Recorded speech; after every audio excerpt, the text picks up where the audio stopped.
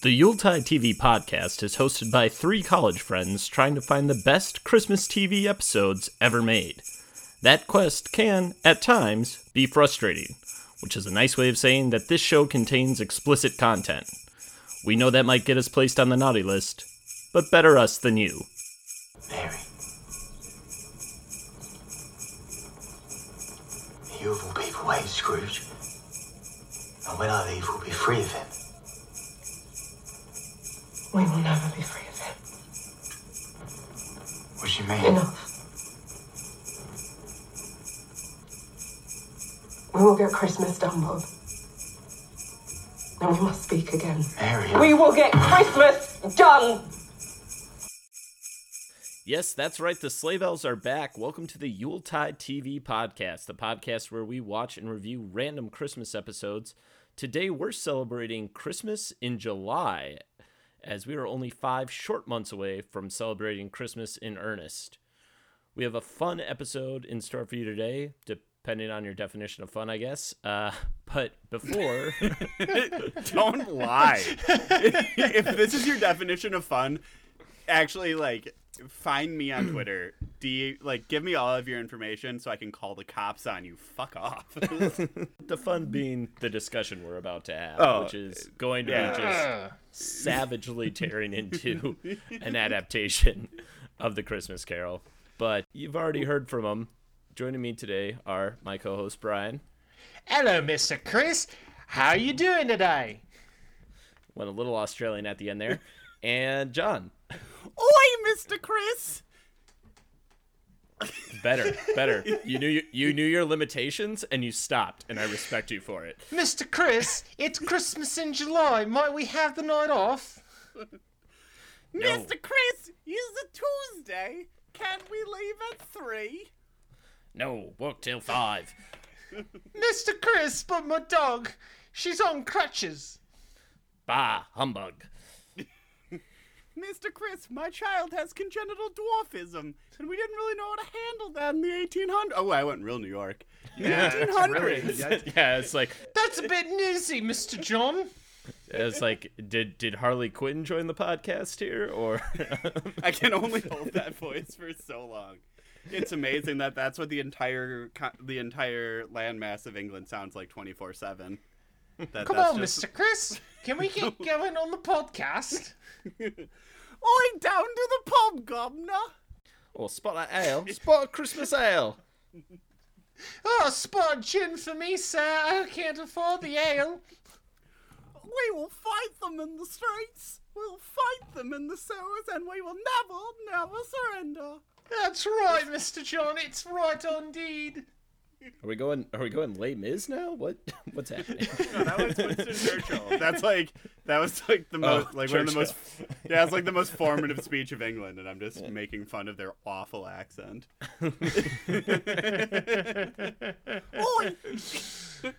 Oh man. Well, I don't want to waste too much time on this, but how are you guys doing today? I'm all right. How are you, Chris? All right. Okay. I'm on a sleep schedule reset because in the post-quar world, time is pretend. So I haven't slept in like a day and a half. So we're gonna do magic today. Ooh, it's gonna be punchy. All right. Yeah. Cha cha cha cha. Cha cha cha cha cha. Well, let's dive in. We're back on this Christmas grind, if only for an episode. It feels good to get back to what this podcast is all about, which is watching, Christmas Sometimes television. terrible and fucking awful Christmas renditions. Yeah, Well, fucking A. Let's do it, man. Also true. I So would watch Frasier 100 times before this. What the hell does that mean? I'd watch ER before I watch this again. I would watch the full weird adoption arc of ER. Just even all the behind the scenes before I ever would want to watch this again. Ugh. Well, let's clue people in as to what exactly we're watching today. For our Christmas in July special, we watched an adaptation of A Christmas Carol that originally aired on December 19th, 2019, and is currently available to stream on Hulu. Now, this is where we would typically provide a summary for what we watch, but I assume if you're listening to this podcast or if you have been alive forever, you understand the basic premise of A Christmas Carol. There's an old man, his name is Mr. Scrooge. He's a miser. Ghosts come and visit him. Poof. He's a nice man now. But what this version of the Christmas Carol makes very clear from the very beginning is that this ain't your daddy's Christmas Carol. It's not. No, it's not even.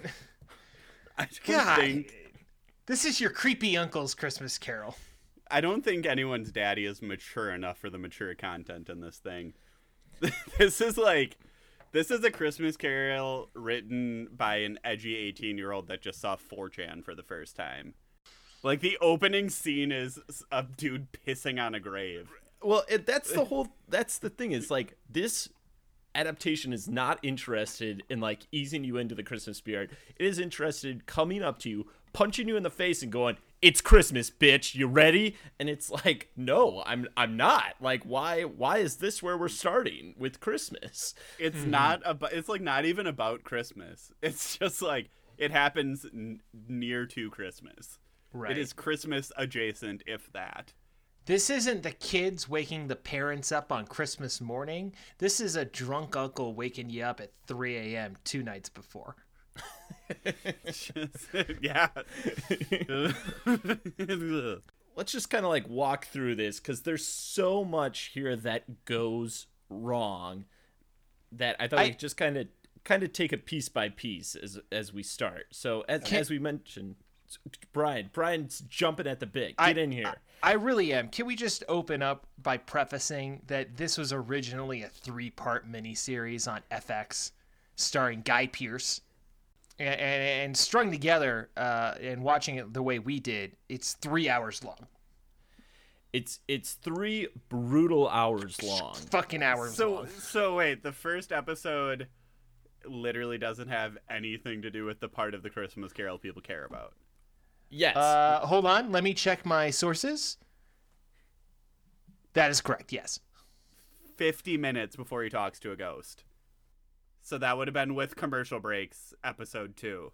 Yes, the first episode ends with the first ghost arriving. So yeah, it's mind-bogglingly long and convoluted to just get to a point where you're like, okay, now we're starting the part that is usually accomplished in most adaptations in the first 10 to 15 minutes. I've been doing the scream, I've been having my just hearing that, and it broke my brain so much I just clutched my face during your guys' interaction.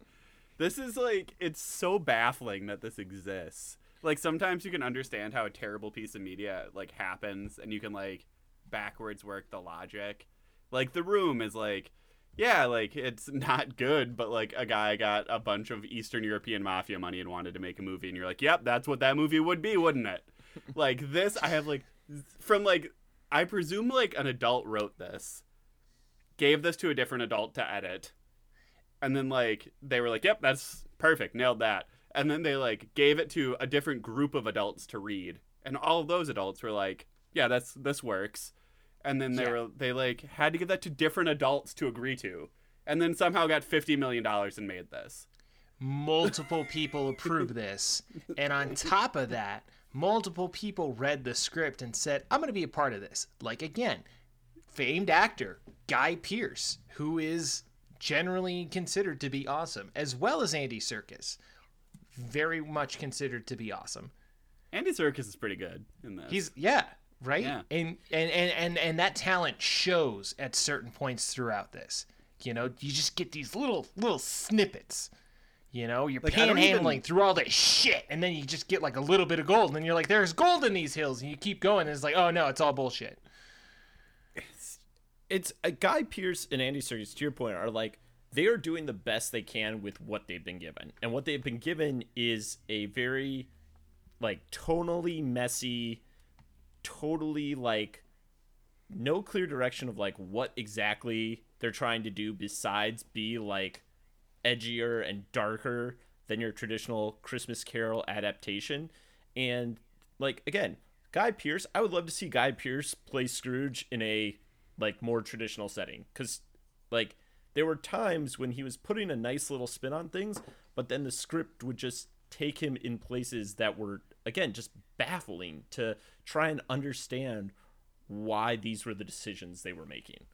It's like had to be shock value, and I just don't know, like like I don't know how even like the director wasn't just like catching stuff and like editing on fly with some of it, because it's just like, unless your goal is to make this so shocking that it gets internet buzz and like have like the content be so like drastic that you have to like that people like talk about it in the way they talk about like teeth or the human centipede, like I have no idea like what the goal was. Well, right. And that's the thing we kept, like, we were texting each other while we were watching this, and we were like, who is this for? And the only thing I can think of is like, so this was a co-production with the BBC. This aired on FX. It's a co-production with the BBC. And I wonder if BBC was like shopping this around to American networks to like help with the financing. And FX was like, yeah, we'll do it. But, and then like made all these notes to like make it darker. And because it kind of goes back to what we were talking about with Justified last time, where it's like, there's a very distinct flavor to FX shows, and this adaptation has that flavor as well. Like, I mean, sure, Justified has like dark stuff in it. It's like a show about like drugs and people. Like, there's not an episode where someone doesn't get like brutally murdered or shot or something, but like the show has like a sense of like levity to it, and this is like devoid of fun. Oh yeah, this is where your fun goes to die. Well, here's the thing. I think that there is a place in the world for a gritty Christmas Carol. You know, something a little bit more like realistic, and because it's Industrial Revolution, it's like a sooty, you know, kind of gritty London, and it's okay to portray that. I really like the set design and that atmosphere, but that doesn't mean your script has to be dark and edgy to match it. Well, and to John's point about like this is where fun goes to die, like Scrooge, if you read A Christmas Carol, if you see a play production of it, which is that's one of the things I like to do at Christmas, is the Milwaukee a repertory theater in Milwaukee, Wisconsin. They put on a production every year. I don't go every year, but I go every couple of years because they do a nice job with it. But like Scrooge is a funny character. Like he's like his cantankerousness, the curmudgeon that he is, like that's amusing to people, and then that slowly transforms into someone who wants to belong and realizes he's been missing in the world, and that like makes him a little more relatable, but it's still funny. Like he's always trying to talk to people when the ghosts take him places, which is not something that they did in this. They didn't do that in this adaptation at all, I don't think. And that, I think you really lose something by removing that aspect of him trying to interact and intercede with his past self, which he doesn't really seem to do here. I haven't seen a Christmas or read A Christmas Carol in a real long time. Like a real long time. I think Frosted Tips were still in style the last time I actually went through A Christmas Carol. So, you know, some of this is kind of lost on me, if I'm being honest.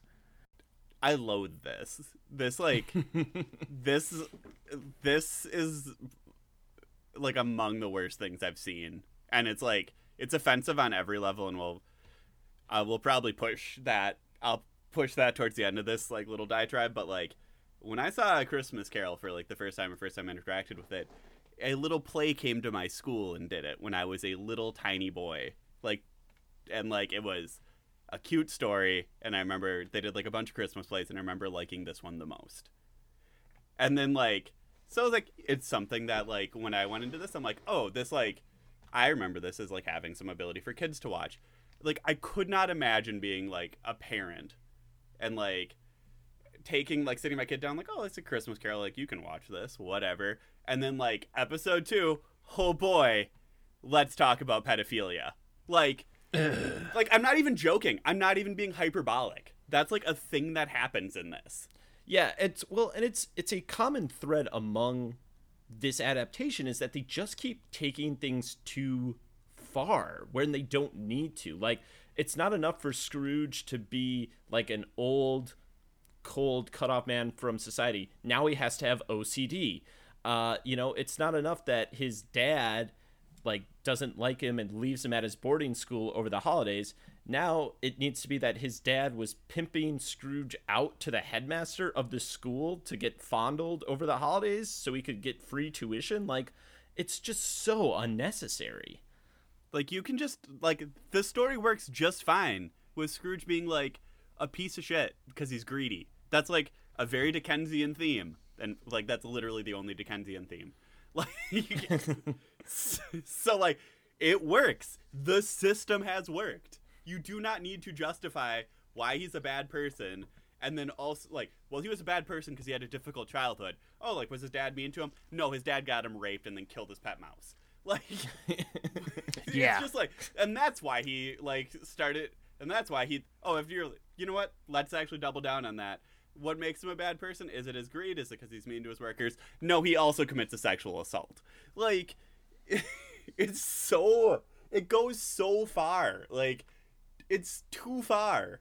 This is like the worst thing we've done, and it's a basic network, like, or it's a basic cable show.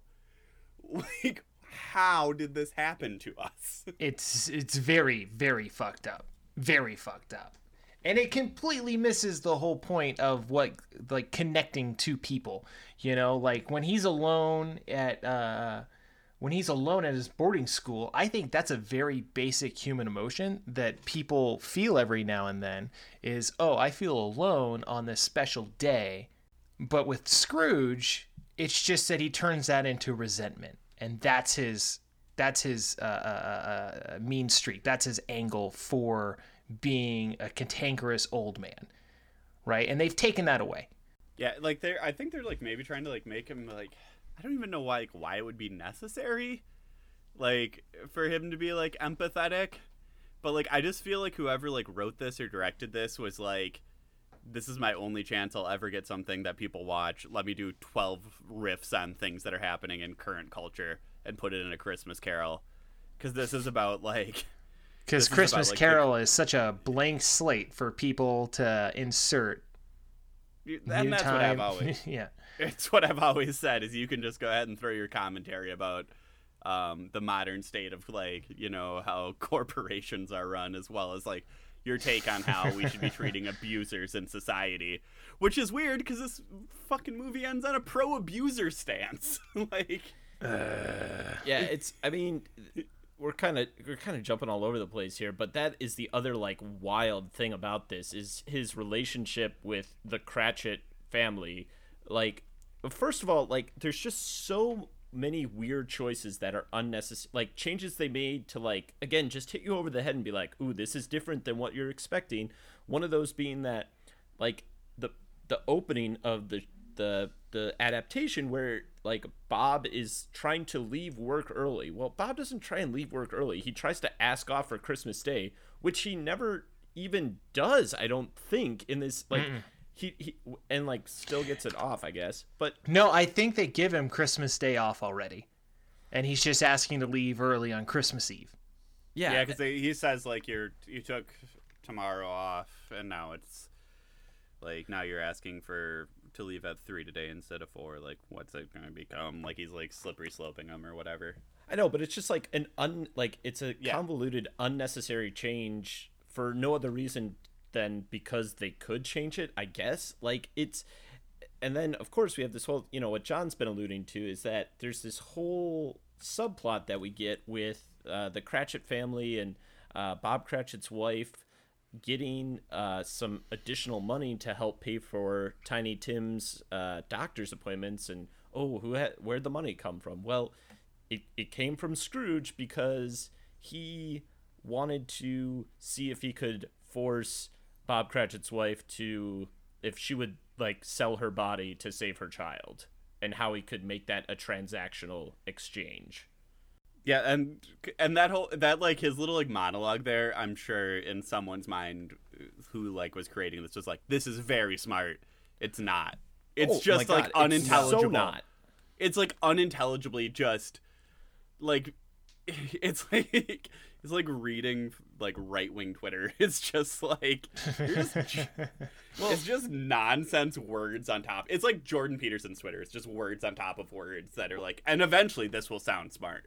Well, and it's worse than not being smart. It's so against the character of Scrooge. Like this whole, it's like they were trying to make him Sherlock Holmes, like the more like the Sherlock Holmes, the more modern Sherlock Holmeses we've got, where it's all like, I'm super analytical and studying the human condition and all this stuff. And it's like, Scrooge doesn't give a shit. Like that's his whole point. Like he's not out there doing experiments on people. He like, he's cut off.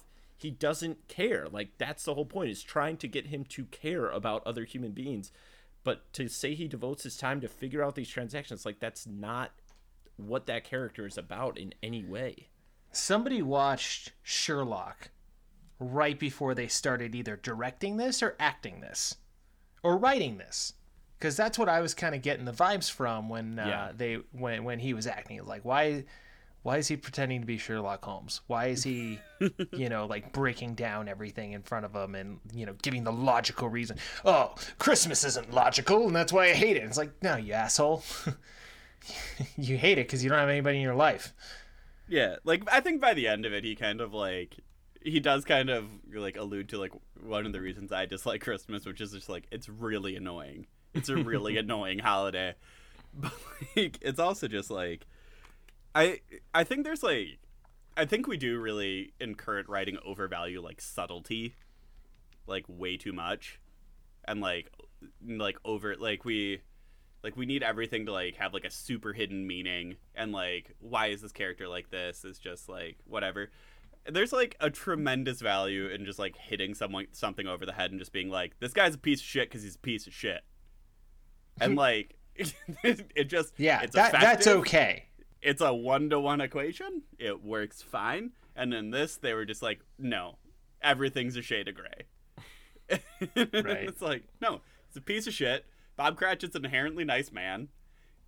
Like, right. If you've got good actors like they do here, then you can just say, hey, this guy's an asshole. This guy's a good guy. And it will work. Because you've got really great fucking source material for it, too. Even though I haven't read it in a decade or two. It's fine. We vastly overvalue Charles Dickens. But it's whatever. Yeah. Well, I mean, going back to Bob Cratchit for a minute, too, like, I think when you see these... the one thing I didn't like about his portrayal here is that he is, like, a little... Just like everyone else, he's, like, a little nastier. He's a little more, like in your face than you typically get. And, like, again, that's not the point of the... Like, you have to be able to contrast him with Scrooge, and you do that by making him a very like genuinely sweet and caring and hopeful person, where this guy was just kind of like, yeah, this job kind of sucks and you kind of suck and my life's tough, but like there's no real hope with Bob Cratchit in this. I didn't really like him that much. He was my least favorite I portrayal. hate that character. I really, really disliked that. I think he probably did the worst job. Yeah, I think so too. I think Mary did a pretty poor job too, but he was like especially bad. Mm-hmm. But and like it's also because it's so hard to do a good job, and it's like your portrayal must be schizophrenic, because it's like like the character doesn't make any fucking sense, and it's. Yeah, like, they literally, like, have him openly be like, yeah, my life sucks, that's why I'm here. And it's like, that's too 2020-ish, or like too 2019-ish. Like, let this be, like, of a different time. It's fine. That's the other, like, weird part with Scrooge's blackmailing of his wife, is he's like, your husband can never leave my employment. And it's like, what? Like, again, why do we need to make blackmailing, like, we don't need an explanation for why Bob Cratchit stays there. He stays there because it's a job and he's poor and he needs the money. Like, we don't need all these extra layers they add to this. Just, like, weigh it down so much and make this 3-hour adaptation feel even longer than that. It felt like they just like would do so much backwards writing to get to things that they like wanted a scene that they thought would be cool. Like, Definitely. that dude pisses on the grave. All right, that actually could just be fine. I assume Jacob Marley pissed somebody off. But they're like, no, sir. Allow me to justify this by showing a mine collapse. Yeah. Like now they're making Scrooge and Marley straight up murderers, like in a couple of different ways, and it's like, we don't need them to be the, like, again, like, the whole point is that he gets redemption, he gets human connection at the end of this story, and in this it's just like he's way too far to ever think that whatever redemption he gets at the end is well earned. And their redemption feels just hollow as shit at the end. Oh, 'cause super it's like, hollow. Oh, absolutely. Because it's Oh so my God. abrupt. It like they don't like show him like progressing or like changing slightly. You know, it's like he has like a good interaction with his sister, Well- and then it's like and a good interaction with Marley, and then he's like, "Yes, but I must save this boy who I have no reason to care about." Like I think he feels shame about how he treated his mother, but like. They just like don't give him a character, like they don't give him like a redemption. They're just like, and then he fulfilled the story, so we can all go home. See, again, though, here's some parts that I really liked about it. I mean, you kind of talked about it already. It was the mine collapse. And no, they didn't have to make him and Marley out to be like straight up murderers. But I really liked how they showed him what had happened in that mine. Right? Because that to me felt like, oh, this guy is coming to term, like the cause and effect of his actions and how terrible it was to be down there. You know, if this was written better, that could have been a really powerful moment. But I think that it misses the point. Is like they're elevating everything so much where like it's enough for him to like just see how he has treated people in the past in just passing, that gets him to start understanding that he has maybe taken the wrong path in life. Where Sure. this, it needs to be like, again, it's just so in your face about stuff, and it doesn't, to me, it just does not work. Yeah. Also, there's the nonsense waste of 20 minutes of our life about the fucking cotton mill Oh my God. that like it doesn't do Oh, right. anything. Like you accomplish that with the mine that you show that like he's like his business lacks scruple.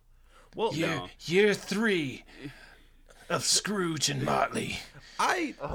that part I was okay with. That was kind of interesting. Again, it's like this whole idea of him being kind of OCD, but like that I think is true. Like Scrooge is a penny pincher. He knows what his worth is. So that was kind of a cool scene, like a cool set piece with all the looms and stuff. But what I got mad about is that, you know, we've talked about this was 3 episodes. The first episode is all lead up to the ghost arriving. Total waste of time. But then the second episode is in its entirety the Ghost of Christmas Past with all of this extra bullshit added into it. You have the mine, you have the loom factory, you have all this extra crap in there that just doesn't. His sister pulling a gun and for some reason that being important. Yeah, again, like the sister can't just come and pick up Scrooge from the headmaster. She has to pull a gun on him because he's been molesting her brother. It's like it's just so, again, to your point about that feeling hollow at the end, we have to rush through the final 2 ghosts and his redemption all in the final 50 minutes or so of this thing. If I remember right, like the last stave of A Christmas Carol is super fast. Like that's like the point. Yeah, I mean the Ghost of Christmas Future is usually the least time spent, but I felt like we got really cheaped out of Ghost of Christmas Present because there's some really good stuff in the book and in other adaptations. One of which is you have Scrooge's nephew Fred, who's like low key one of my favorite characters in this story because, you know, he's this person somewhat similar to Bob Cratchit, but with a more direct connection to Scrooge from a familial standpoint. And in the book and in most other adaptations, you have a scene where Scrooge, being taken by the Ghost of Christmas Present, visits Fred's house and sees them playing a game of charades. And he's like playing along with them, even though they can't, see him or interact with him.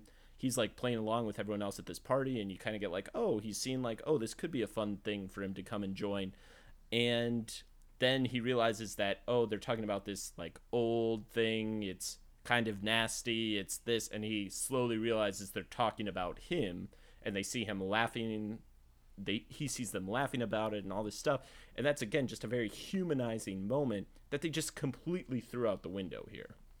Yeah, I don't remember it being this it's obviously heavier and intentionally heavier, but like they just Scrooge is fun. I remember him being kind of like, he's a shithead, but like he's fun. Like he plays along with the bits, and then like that's kind of like what makes like the Christmas future stuff work, because then it's like, oh, he does get like scared finally, or right, whatever. Like that's like the whole point. And then now it's like, touching moment with your sister now that you know that she saved you by gunfighting a priest. And then like then he has this like heartfelt moment, and then it's like, oh, but my redemption, I just couldn't have it because I don't deserve it, because I'm just such a bastard. Yeah, I mean, to your point about, I mean, we've all talked about Guy Pearce's performance in this, which again is one of the better parts of it, even if he seems to struggle with exactly what his Scrooge is supposed to be. And I was really hoping, one of my favorite Guy Pearce performances is Count of Monte Cristo. And like he's the bad guy in that, and he is amazing. And I wish he would have like tapped into that a little bit more, because that character has some real nice, sharp, snappy edges to him, where this is a little more dulled and just like blandly, I'm a snooty Scrooge, and I don't care about things. This guy, you know what actually caused this show? Because I've just been looking, trying to figure out, just like work backwards through Peaky Blinders. Oh, Peaky Blinders. Yeah, I could see it. Peaky Blinders and Taboo. Those are the two. Every BBC show gets superinflated on IMDb, right? But like, and this show is actually like this is a 7 on IMDb. This is why you don't use IMDb, everyone.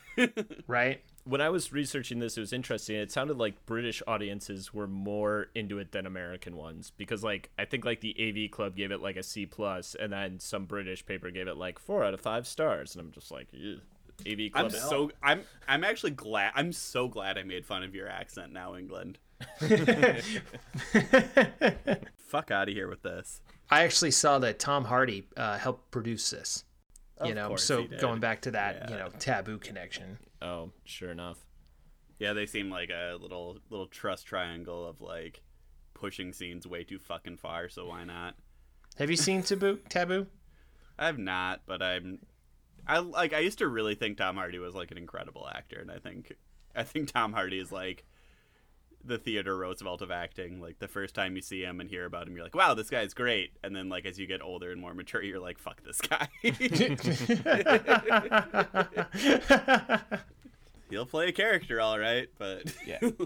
He sure is a big, intimidating guy. Thanks. Can we take a minute to talk about the horses in this? Like, what the hell was fetishization? What a majestic creature. What was the deal with all these horses? And like, such a weird choice. Like I think it's trying to show that he like can, because he cares about animals. So like, because I don't know why they want me to have like Scrooge as like a redeemable character. Like I don't know who read a piece of fucking like classic literature and was like, well, I just don't think Charles Dickens sets up his characters very well for redemption arcs. Well, and that's the thing, is like we see him do all this terrible shit later on, but at the very beginning we're supposed to be like, oh, the spirits of Christmas realize that he's worthy of redemption because he puts a blanket on a horse. Like, does that offset the scales? I don't think so.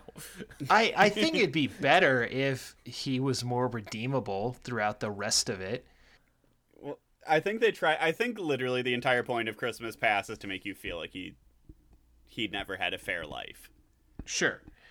And here's my point, though. If you look at him putting the blanket on the horse, right, and then compare it to him and all the shit he's done since then. Like, blanking on the horse, you don't know all the shit that he's done. You think, okay, maybe this guy's got a little something in him that, you know, like, he will be redeemed by the end of the movie. But then he goes through all that shit, and they show you all the bad things he's done. And you're like, oh, no, this guy's an asshole. Fuck this guy. He's responsible for, like, 50-some deaths. Right. commits a sexual assault. Yeah, like this. But that horse was cold. That horse was cold. Yeah, you know, and if they had stuck to the script and didn't add all the edgy shit, I would think to myself, oh, that's the wedge in the door, you know, to, like, you know, Scrooge's heart. Yeah, I totally agree with you. I mean, I think that would have been like a good small moment to be like, oh, this guy isn't like a complete asshole. But then again, you get everything after, which shows, oh no, this guy is horrendous. And It's also a monster. There's so much other horse stuff. Like, there's the horse dies in the mine. Yeah. There's the, like, we have, and that's like the first thing he cares about is he's like so upset that horse died. Yeah, like this horse from his childhood died. There was something with the horse when it pulled him away from the headmaster's school. It's just like, why so much about horses? So here's the thing. Again, pretend I am an executive giving back notes to the writer. Hi, okay, yeah, we just read your script. A little edgy, but we think the British audience is going to like it, so we're going to adapt it and send it out to America too. Only note on the script, we can't have Scrooge fuck a horse. So if you could cut that out. Everything else is fine. Great. I mean, this seems to be like a circle based around Tom Hardy, and his background is experimental theater, so...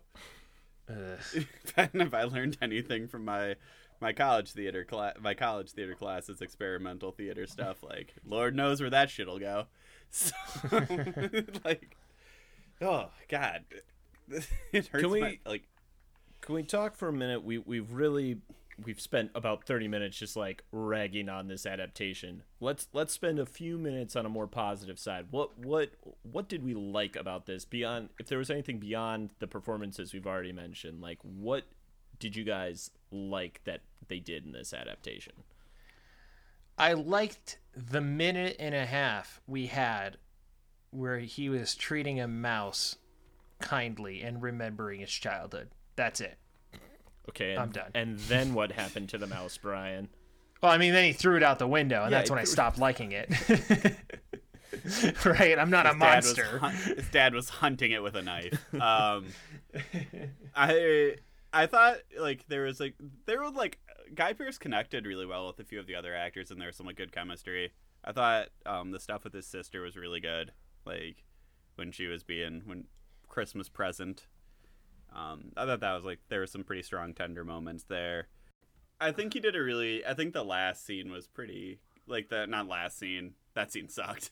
That's the worst scene ever. The part where he's like sitting on his grave, which he objectively doesn't care about, which is his entire like motivation for change in the novella, but who the fuck cares, I guess. But like when he's talking to whatever his business partner's name is, and they kind of have like a pretty good interaction, and that's pretty well shot. Some of the cinematography is actually good too. I think this is very much a Zack Snyder cut. God, yes. Zack Snyder's favorite Christmas movie is this. There's not enough green screen. I think, you're not wrong about that.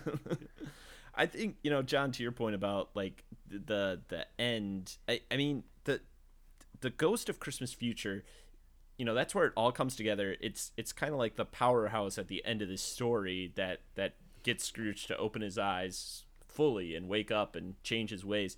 And to me, this thing was so long. It had so many eye-rolling moments. Like, I don't even remember like what happened in that. Like, I know he had a talk with Marley, but I think to your point, like, there wasn't anything really truly scary about that. And I'm thinking of like, some of my other favorite adaptations of this are the Mickey's Christmas Carol with Scrooge McDuck. And he like, when he gets with the Ghost of Christmas Future, he's like literally falling into his grave's hole, and it's like flames are coming out of it, and he's like clutching onto a root hoping not to fall in, and like that's when he wakes up. Or even like the Muppet Christmas Carol, which we mentioned too, like the Muppet that is guiding Michael Caine's Scrooge is like pretty terrifying. Like, it's a very scary presence to have around, and this, I just like didn't get any of that fear. So again, it just, that redemption ends up being pretty hollow at the end. Yeah, right? I thought it was really weird. I remember I actually was kind of stoked for that ghost, because that's the spooky ghost. It's never not spooky, even when it's for little kids. And then it was just like, he has his mouth sewn shut and he'll push you.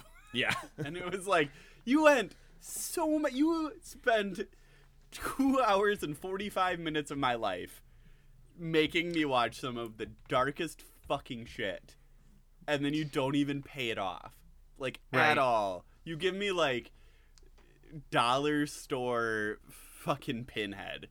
That was no. That was a D tier Doctor Who enemy. Yeah, like, just sucks. Yeah. And like does nothing. Like, well, here's the thing too. I think to a degree with this adaptation, all of the ghosts were essentially the same character, but different timelines and different people. Well, aside from the sister, I guess like you said, there were some tender moments there, but like, it's just like, we gotta show you something. No, the third ghost is supposed to be like a scared straight ghost, right? And it's supposed to knock you on your ass, get in your face, and show you why you're afraid of death. I will say, like, that end scene, one of the things I liked about this in general was the role that Marley played. So, like, there was something kind of nice about being at the end, the two of them talking on their graves in the graveyard was kind of cool. And I like this idea of, like, Marley getting a little bigger role and kind of being this cheerleader from the sidelines and kind of popping in and seeing how Scrooge is doing and rooting for him. But I just, like, I think handled in a much different way than this was. Like, it's a good idea, but it was not executed well, which is a lot of what this adaptation is. Some interesting ideas at play here, but just terribly, terribly executed. Yeah, Stephen Graham acts his fucking ass off in this. Yeah, he's a good one too. He's also, it's Tommy from Snatch, if you're... Oh, yeah. Oh, yeah. Yeah, Tommy. He's afraid of the Germans and going to hell. Very afraid of hell. Yes. You know what we didn't mention that we should have? The fucking bizarre hell scene. I like that. I kind of dug that, to be honest. I was okay with that for the most part. Although, again, the idea that the guy who makes the chains is someone that died in one of their shops, I'm just like, okay, enough. Like, I was already like, this is enough. Chris, I don't know if you're I'm sure if you've listened to this podcast enough, you've maybe have come to realize that I keep my sickle sharp and red as fuck with my hammer. But, like, even I think this maybe goes a little too far left. Like, it's just like, and like, it's absolutely right. Like, investment isn't a job. Like, that's like a pretend thing. It's not a skill. But like, it's just like, it spends probably of its like runtime an hour and a half being like, business is bad. Like, cool, we get it. Yep. They weren't good. Like, still got it. Oh no, there's 4 examples. Like, I got it after one. Yeah. Real easy. There's again, it's just so much trying to hit audiences over the head with crap that is just so, it's just so unnecessary, where it's just like, you have this nice, it's, A Christmas Carol is a pretty simple story, like, which is not to say there isn't subtext to it and deeper meaning, but it's, it's a pretty simple story. And just, again, you add all these layers to it and you start distracting from what makes it so special in the first place. Well, it's the simplicity of it that makes it special too. It's accessibility that you can relate to. Because again, in the original Christmas Carol, I think there are moments, and again, I have not dive into this in a long time, but there are still moments where you can connect to Scrooge, you can connect with the downtrodden family. I hate work too. What are you gonna do? you know, and it just subtly builds off of those to show you kind of like past, present, and future. It's a story where like we were supposed to like take deeper meaning about like how you treat people and stuff, and like you can't get a meaning out of something that like the character like no one is as bad of a person as the Scrooge in this is. Like there are people that do exist that are like abject monsters, and maybe they can relate to this, but your average they ain't person, watching this. yeah, like your average person doesn't by the end of this be like, you know, I should really consider how I interact with the people less fortunate. Right. Like, because they don't, like, they haven't been, like, they're still going, like, God, this guy fucking sucks. like, no one's being like, I should donate to the homeless. I should do a little charity. You know, this was a good lesson. Because you can't relate to you. No one out there has killed 50 people and then, like, did, like, the weirdest sex crime in the world. Like, no one can relate to him and no one can grow with him. Right. Well, and that's the thing is, like, the end of this, just to kind of focus on the end here, it just gets so muddled because you're like, wait, why is he, like, because he sees this image of Tiny Tim, like, falling through the ice. Like, it can't be enough that Tiny Tim is crippled and, like, has bad health and then dies. Like, he has to die by falling through a pond while ice skating. Like, but then it's like, but why he wants to save Tiny Tim? Like, I never really, like, figured it out. Because it's like, God, it's so frustrating just trying to... Is it supposed to be that, like, I think maybe it's supposed to be that he's affected by all the families he destroyed with the mine collapse, but is maybe like why they tried to show that, but it doesn't make sense because he just feels shame, like he doesn't feel like bad, he feels ashamed. But that mine collapse thing happened 5 fucking hours ago in this odyssey of bullshit, so how is the viewer supposed to connect it? Yeah, well, and that's again in the original story, like, he wants to save Tiny Tim. Like, that's definitely a part of the story. He doesn't want to see Tiny Tim die, but he comes in at the end and is like, he wants to be better to the entire Cratchit family, and he, you know, wants them to live a good life, and he wants to show them that he's changed into a different person. And at the end of this, he comes in and is like, Bob, I know you're going to resign, and you should, and here's £500, and I'll see you later. Hopefully your son doesn't die. Mary, sorry I blackmailed you into taking your clothes off. Deuces. Like, and it's just like, okay, like little girl, don't go to that pond. Like, right? He comes in like an insult comic trying to turn things around, and it just doesn't work. It's like just so, and that's why it doesn't feel genuine, and it's 5 minutes of a 3-hour runtime where he's like a redeemable character. It's woo! It's a thing. Well, it's a whole ass thing. And then we're getting close to wrapping up here, but the one thing we need to talk about is the very, very end of this, which is after the Scrooge leaves the Cratchit house, we get Mary looking out the window, watching him leave, Bob Cratchit's wife, and she's like, says something like, "Thank you, spirits," and then looks directly at the camera, and I'm like, wait, is she a witch? Like, what the fuck just happened? Like, she like says like a line at like when she's like leaving about like how he like should be cursed by spirits or something, but then she stares, so like she like is looking out the window at him or at nothing because like the angle doesn't make sense there. Right. So she's just looking out the window like an insane person and is like, spirits of past, future, present, we still have more to do. And then she like glares at the camera, and it's like, are you trying to like say like I need to look within myself or something? Did a 12-year-old write this? Did a 12-year-old writing his first story write this? Is this like what the result is? Like, I hope. Did you write only the bad episodes of Peaky Blinders? Like, what the fuck? It's tune in 2021 when we do A Christmas Carol. 2. Scrooge in the future. Honestly, I was waiting. I'm like, wait a minute. Like, was this supposed to be like the Marvel style stinger after the credits? Like, what?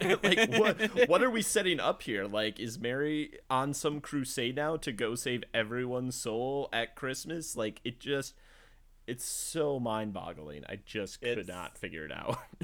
Tune in next winter for the Doctor Who crossover. Yeah, it's fuck it. Might as well.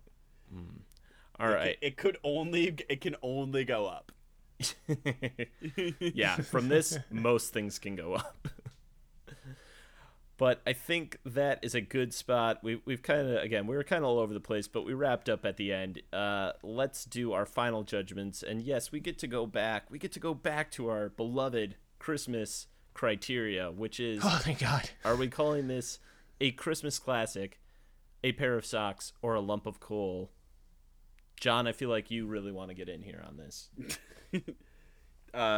It is a lump of coal. It is an F-. It just should not be watched. It shouldn't have existed. I'm frankly offended people like it. I'm like, am I too sensitive? Like, it's just it's a disturbing thing that exists. I don't know. Like, if you need to watch something terrible, like, I don't know, watch The Way Out. Like, like that will hurt your brain less. Like, no one wants this. I'm sorry, The Way Back, whatever that shitty Ben Affleck one is.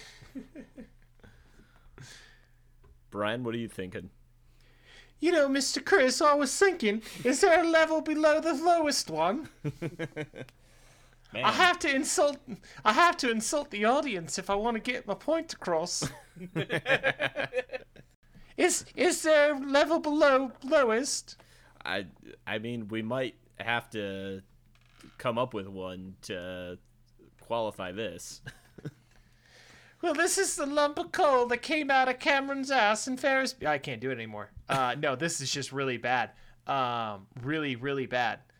This was the first lump of coal they tested with Cameron's ass and Ferris Bueller to see if a diamond would come out, and diamond did not come out. Just a poopy coal. Just a poopy coal. This ruined my July, and I presume it will ruin my July through December. I'll be having like a stretch of good days, and I'll just be enjoying the sunshine, and then I'll think about it. There is no palate cleanser. And it'll be in my mind. If anything, this has the opposite of desired effect, and I'm going to treat people worse because of this. Yeah, I mean, if you couldn't tell, this is a lump of coal all across the board. I mean, it's the one caveat I will say is that it is like, it's super long. It's super long. So I do not advise watching this. But if you are the type of person who gets fascinated by really poorly made things and bad decision making in Hollywood productions, this will like just keep you going like, what, for 3 hours, because it just doesn't make any sense to me. It will not get you in the Christmas spirit. Do not watch this with your family. Do not watch this at the holidays. Don't watch this ever. It's a lump of coal. This won't, like, it's not as fun as like watching other terrible things. Like, it's not as fun as The Room. It is nowhere near as fun. And like, you couldn't, like, it was fun from a discovery aspect. It would not be fun to go back and watch this and watch these same mistakes be made again. Yeah, I like stopped partway through, and then like debated restarting from the beginning, and I started to, and then I'm like, nope. Right. Like that, you just had to push through. Yeah. That first 50 minutes is a nightmare. It's Yeah, really tough. I kept it running while I was checking prices for turnips in Animal Crossing.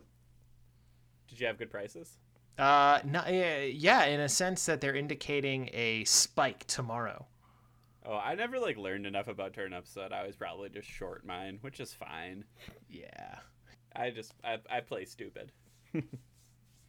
If you watch this, though, just expect to do your best Tim Robinson impression of him going, "What? for 3 hours.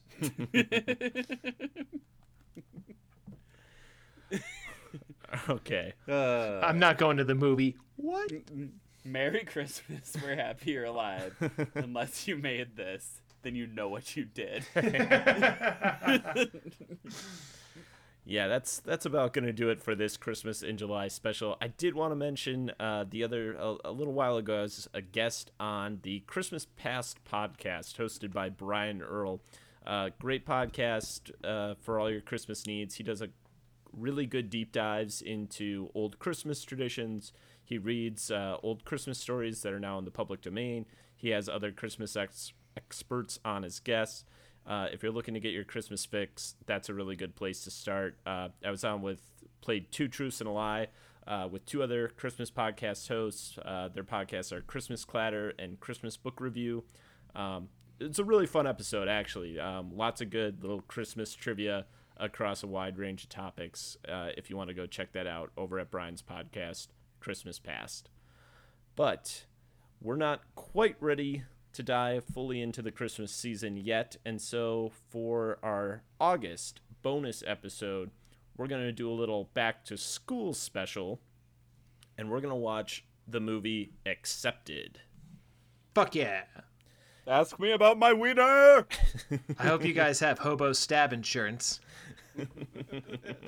I've been working with some very powerful herbs. Blowing shit up with my mind. God, I'm so excited. This is gonna be so nice. I'm gonna smile again. It's gonna be, It'll be good. A nice It'll be bounce really back good. after this episode.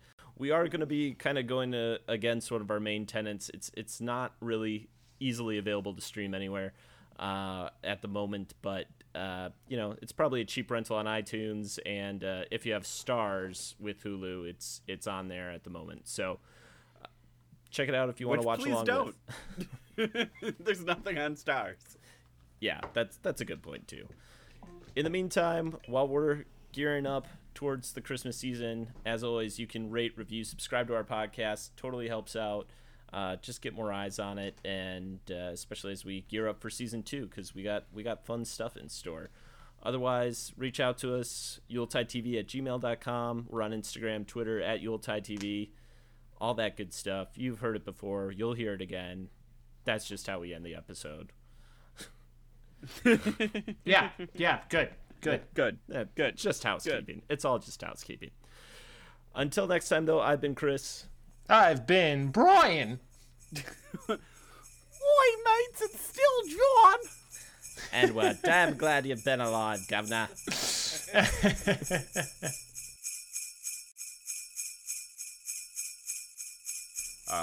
With the last little part with goddamn it, Polar Express. I know.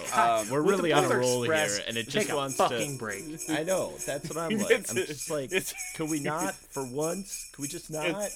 It's just gonna wing by with Tom Hanks leaning out, being like, "Give them a break. They tried their best." Chris, you should really typewrite a letter to Tom Hanks and ask him to, just comment. Yeah, just cut this shit out, because we got a podcast to do here, and we can't keep having all these freaking interruptions.